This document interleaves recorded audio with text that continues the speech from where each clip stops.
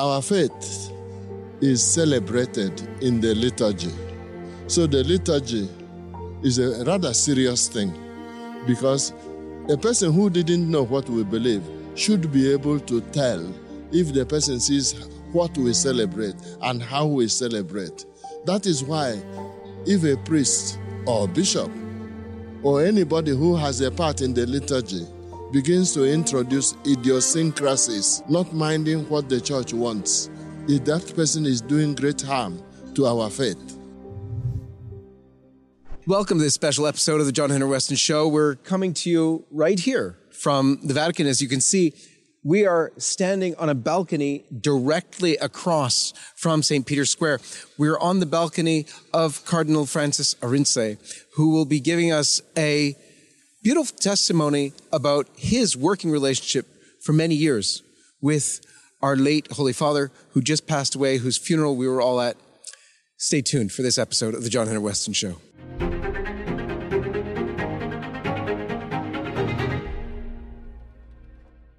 Eminence, we begin every show with the sign of the cross. If you could lead us, please. In the name of the Father, and of the Son, and of the Holy Spirit. Amen. It is so good to be with you. This is Cardinal Francis Arinze, whom LifeSite has known for many years. When we first met him, he was the head of the Congregation for Divine Worship and Discipline of the Sacraments. But if you would, Eminence, give us a little bit about your own history, about your own coming to priesthood, and where you're from. I'm from Nigeria, from a village in Onitsha Archdiocese in the south central of Nigeria. My parents belonged to African traditional religion. That was the normal religion the missionaries found when they first came to our area in the beginning of the 19th century, 20th century. I went to school, and through the school, I was baptized when I was 9 years old. And the priest who baptized me, Father Cyprian Michael Tansey, later on became a monk in England. But he was first our parish priest, and in 2 other parishes. I was baptized by him, my first communion, my first confession. I was his mass server in 1945. And when he went to the monastery in England, I visited him in 1959. Also, that time I was studying in Rome in the seminary for the mission countries, urban unit, which we can see up the hill there beyond the trees. I was ordained priest in 1958. He died, this priest, in 1964 in England. When I was back home 1960, taught in the seminary for 2 years, in charge of Catholic schools for 2 years. Then I was made assistant bishop in 1965. My age was 32 then. But my age has improved. It's come dangerously near 3 times that now. And then Archbishop in 1967, when I was 34. I worked in Nigeria, and then finally, to cut a long story short, Pope John Paul II, now Saint, transferred me to Rome to the office for dialogue with other believers who are not Christians. And that was 1984. I worked 18 years in that office, and then 6 years in the office for Sacred Liturgy from 2002. And for the past 10 years, I am retired. With my age 90, at our age, we are left free. If we are not in wheelchair and we are not in the hospital or in the graveyard, we are allowed more or less to arrange our day, which is reasonable. That's where you are now. Beautiful, beautiful. So there's few better people to speak with about first Cardinal Ratzinger and then Pope Benedict. And you've known him for many, many years and be able to interact with him. Tell us your recollections about Cardinal Ratzinger. I heard of him when I was a young priest and bishop, that he was a very good theologian who could say clearly what we believe. Then I met him when he was Archbishop in Munich. I went there in Germany to look for funds for Nigeria, and he was very kind to me. Then, of course, I knew him when he was transferred to Rome in 1981 to the Office for Doctrine. I was transferred to the office for dialogue in 1984. So for many years, we had to work together. Because in any case, if any office in the Vatican setup is writing a book or document which has doctrinal elements, then it is usually the doctrine for the faith congregation that looks at it in case there's any need to comment, so that we are sure the doctrine is correct. In that capacity, I knew him. And also, I was a member of his own congregation for doctrine, which means a meeting once a month. And when you sat with him at a theological meeting where he chairmaned the meeting, you knew you were talking with a master. You go away like a person going away from a theological banquet, because you knew he was a balanced theologian. I admired especially his gentleness in giving credit to a theologian, even if the theologian had some errors in his book, but he was able to never use the harsh word on anybody, even when the theologian came dangerously being an iconoclast, breaking all the statues in the church. But he always used gentle words, fair, and allowing everyone to have a say, which the public often does not know. They only believe what newspapers have written. You journalists, you can sometimes make things which are not 100% exact. It was a joy to work with him and near him and listen to him. Beautiful. That reputation that followed him, der Panzer, Cardinal, you got to work with the man, you got to know his heart. What were his thoughts on that, even the characterization that he had, but also on his love for Jesus Christ? His love for Jesus Christ is undoubted. You notice we are told that his last words were, Lord, I love you. Whether he used the word love in German or he said Jesus, for him is the same. It was more a type of public image which people who don't know him catch. But that image is not exact at all. Because when you are with him, you know you are with a master who loves the church and whose office is to look after the doctrine, what the church believes and teaches, what we received from the apostles all through the centuries. Suppose you have a professor of mathematics and he teaches the children and arithmetic, and when they finish their writing, this child says, my opinion is this. The other child says, my answer is this. The other one says, my answer is that. And they tell the professor, please don't be judgmental.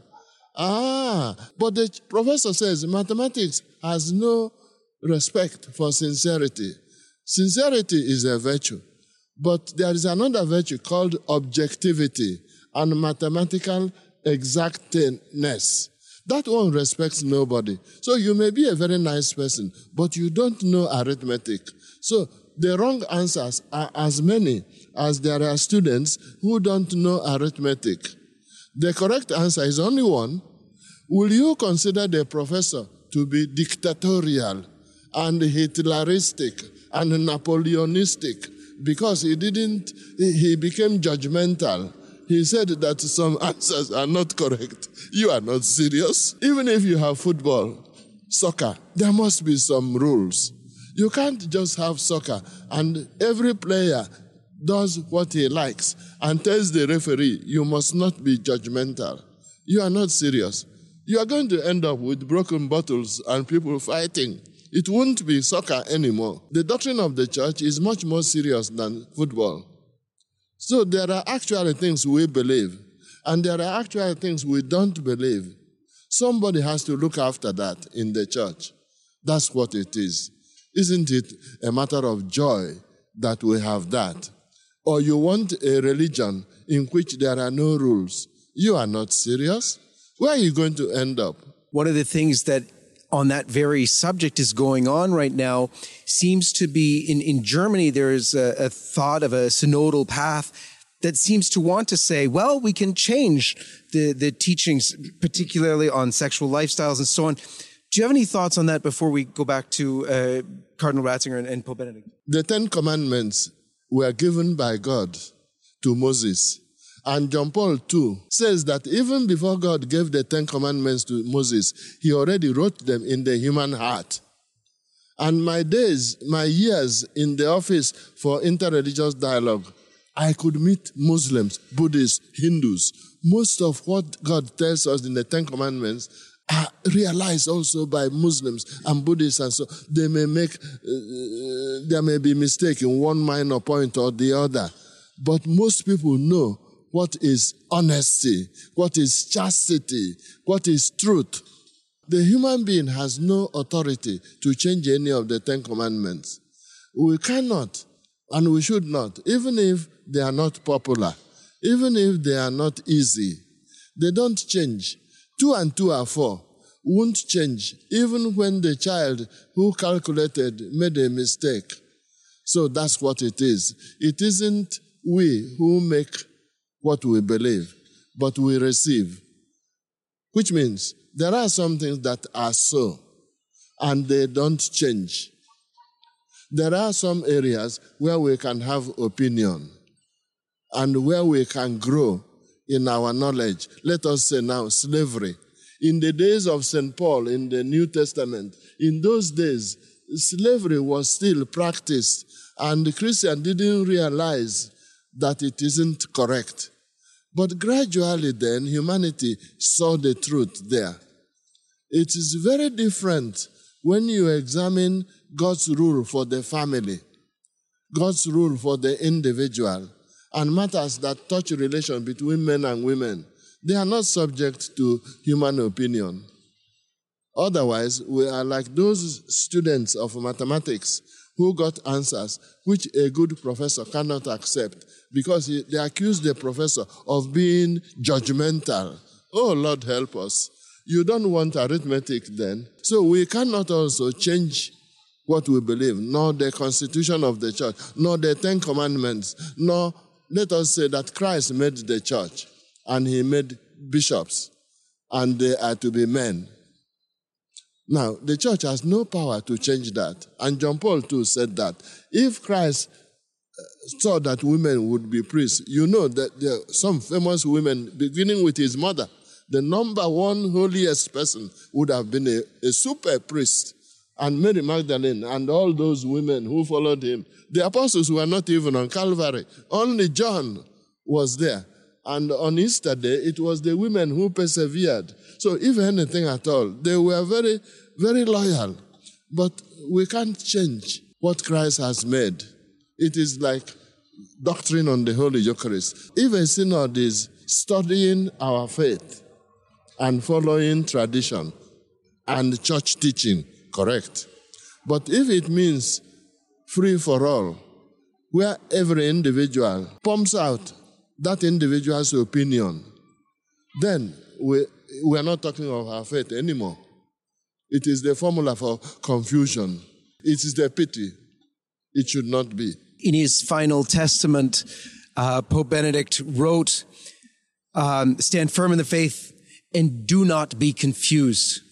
When you saw that, what did you think of that? Much like what we are talking about now, he would not name his country, but we cannot avoid thinking of what is happening in the German synodal way today. You notice that about 100 bishops from around the world wrote a year ago, more or less, that it is rather dangerous and not the proper way to look at our faith. So our prayer is that everyone may become much more conscious of this precious treasure that is our faith. Just a quick note before we return. If you would like to stay up to date on LifeSite's coverage of the latest life, family, and culture news, subscribe to one of our many newsletters by going to lifesitenews.com/subscribe. And if you'd like to help us bring our truth-telling coverage to millions around the world, please consider making a one-time or monthly donation at give.lifesitenews.com. And now, back to the video. Cardinal Ratzinger was defending the Holy Father. He watched Pope John Paul II get older and older and eventually pass away. He said the Mass for Pope Pope John Paul II. What were his thoughts then? I heard that he wanted to retire even before, while he was the head of the CDF, but he wanted to stay on to help Pope John Paul. And then he became the Holy Father when he was already thinking of retirement. What are your recollections of those days? Exactly, that he wanted to retire. Pope John Paul II begged him or ordered him not to retire. I agree with John Paul II. John Paul II made the correct decision, even though the Cardinal Ratzinger wanted to retire. And he accepted to be Pope. Everyone saw he wasn't anxious to become Pope. He was not a politician who is campaigning for election. We admire, therefore, his bowing in front of divine providence. And if you saw, from what we have discussed so far, if you saw what he wrote on the sacred liturgy, and you saw how he celebrated the Mass, you see then that our faith is very precious. And this man symbolizes it. And that is why people realize that, who love our faith and they respect him. An individual who was a seminarian or something like that in the church, but he left because he was very leftist. And he was with Cardinal Ratzinger and was going to leave and so on. And he went, and Cardinal Ratzinger was there in front of him in church. Cardinal Ratzinger went to confession.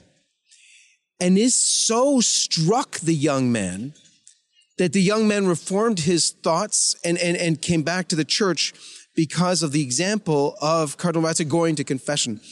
What are your recollections about Cardinal Ratzinger's practice of the faith, about going to confession and his use of the sacrament? I didn't watch him going to confession, but I am not surprised that he was a practicing Catholic. And that's what all of us should be. None of us grows higher than that.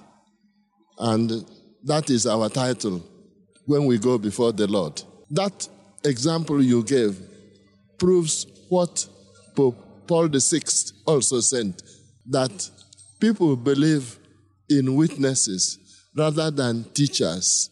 And if they believe in teachers, it is because they are first witnesses, which means example is more powerful than words. Isn't it clear? Even the apostles watching their Lord Jesus Christ, they followed his example. Even in his prayer, they said, Lord, teach us how to pray. We see you praying often. Teach us. So example is more powerful than words. One of the things that is very difficult for a pope to, when he becomes pope, I mean, it's a challenge anyway, but Cardinal Ratzinger knew the inside of the Vatican very well. And when he became pope, one of the first things he said was, pray for me that I don't flee for fear of the wolves. What was your understanding of that, what he meant, and what were your thoughts at the time and how it played out? I thought that his work was such that he would have known some of the defects of some of the people in the church, and that therefore some were not as holy as they should have been. You remember that comment of his at the Stations of the Cross at the Colosseum a short time before John Paul II died. The dirt in church, which means people who are within the church, but they have given scandal by their life. Those who are living double lives. An appearance before the public, another reality which is not beautiful at all. So he must have been very sad about that. That is also a proof that he wasn't anxious to become pope, because if he became pope, he would have to handle those situations, what to do in those situations, because with the human heart, you can't use force. All that must have been crossing his mind. And all that may have, who knows what influenced him finally to decide that he could not continue. One of the things that was very repressive during his reign was the revelations of more and more of sexual abuse on the parts of priests. And a lot in the media really went to lengths to persecute Catholic priests because of this reputation. It was worse among teachers and other things, but the focus was always on the Catholic Church and harming priests, such that sometimes priests even going out in public, if they wore their clerics, were, castigated in public. And this happened also very much so in Germany. What was the Pope's thought about this? I know he had to deal with it often. Were you ever talking to him about it or heard him talk about it, and what were your thoughts on that? I cannot tell what he was thinking. I can only guess. I didn't discuss with him in this particular point, but he had to handle the situations. As you have implied also, bad example attracts attention. Good example often does not. So that if one priest has not done well, his scandal can strike page 1 in the newspapers. But the other 99 priests who are doing well, no comment.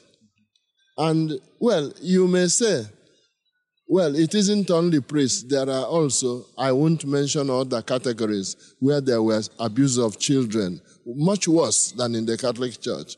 But people will answer, but you Catholics, you are the ones transmitting to us the gospel. So we expect you, even if it's only one priest, it would already be tragic. It would already be sad. But as we know, if people want to know, most priests are doing their work, and they are honest, and they are chaste, and there is no problem in their life. But unfortunately, a few priests can give a bad name to the whole group, which makes people suffer. And also a priest can be accused falsely. I do not say all accusations are false, but some are false. So think of all that. He must have suffered. As Pope, he could not avoid handling the situation. If these people wanted to meet him, he met them. He listened to them. We are told that even he cried with some of those abused.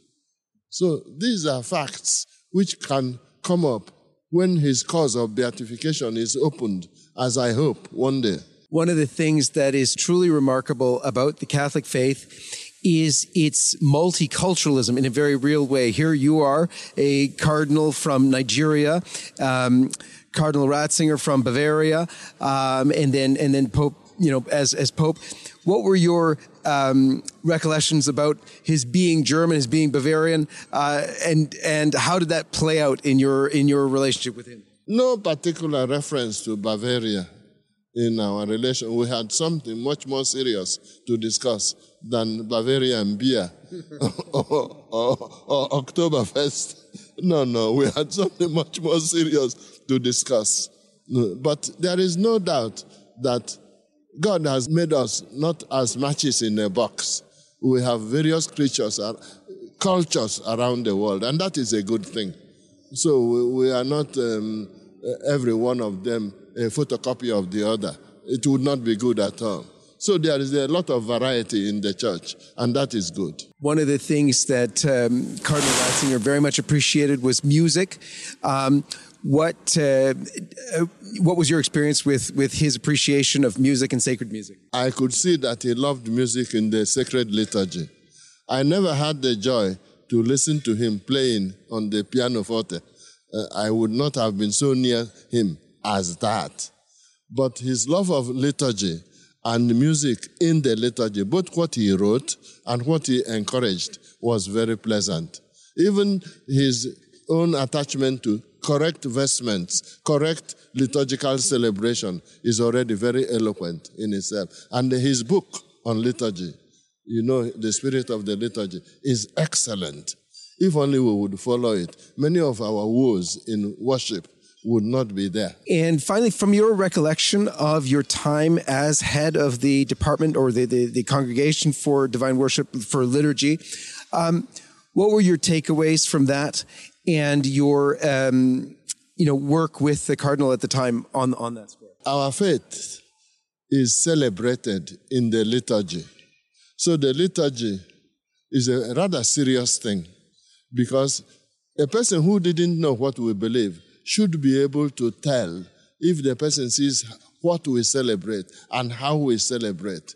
That is why if a priest or bishop or anybody who has a part in the liturgy begins to introduce idiosyncrasies, not minding what the church wants, that person is doing great harm to our faith. I remember when I was in the congregation for divine worship, that was the time some were saying, Missa, Faidate, Mass, do it yourself, Mass. I said, no, this do it yourself Mass is over. Go in peace and not in pieces. You are driving the people of God to pieces destroying our faith by the way you banalize it, you commercialize it. You come to Mass and you crack jokes and you tell them funny stories and you say good morning and you say, did your team win last week? If you can see that in any church missal, I'll give you a turkey. There's none of that joke because the liturgy is a very serious thing. You know the medieval saying, lex orandi, lex credendi. The law of faith is manifested in the law of prayer. The church prays as she believes.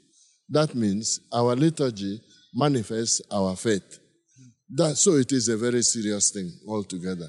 A lot of people who would love to hear any other thoughts you might have about Pope Benedict and perhaps what you think we should do now in his memory. Pope Benedict was very kind. He was a polished and a complete human being. His human side is very, very acceptable. Even though he was head of doctrine congregation, but he was also very kind to Muslims and Buddhists. The Crown Prince in Jordan, I had just read his Christmas greeting to me today before you arrived. The Crown Prince in Jordan was a great friend of Cardinal Ratzinger. And Jordan is a country that is officially Islamic. So he had a heart for every human being. That verifies what Paul VI, I think it's Paul VI who said, the church looks on the face of every human being and sees Christ. Even when that person doesn't know Christ or doesn't believe in Christ expressly, many people will be pleasantly surprised when they reach heaven because they will realize they are saved by the grace of Christ, even if they didn't know Christ expressly. That is the sort of thing Cardinal Ratzinger was teaching. If a person looks at the doctrine of Vatican II, paragraph 16, 17 of the document on the church, salvation for those who may not expressly know Christ, but they are looking for God with their whole heart and in all sincerity. Only God will judge, not we. And we are not members of God's advisory council. So we may get surprises on the last day. You could give us all your blessing. That would be much loved, I think, by all of our viewers who offer their prayers for you and condolences.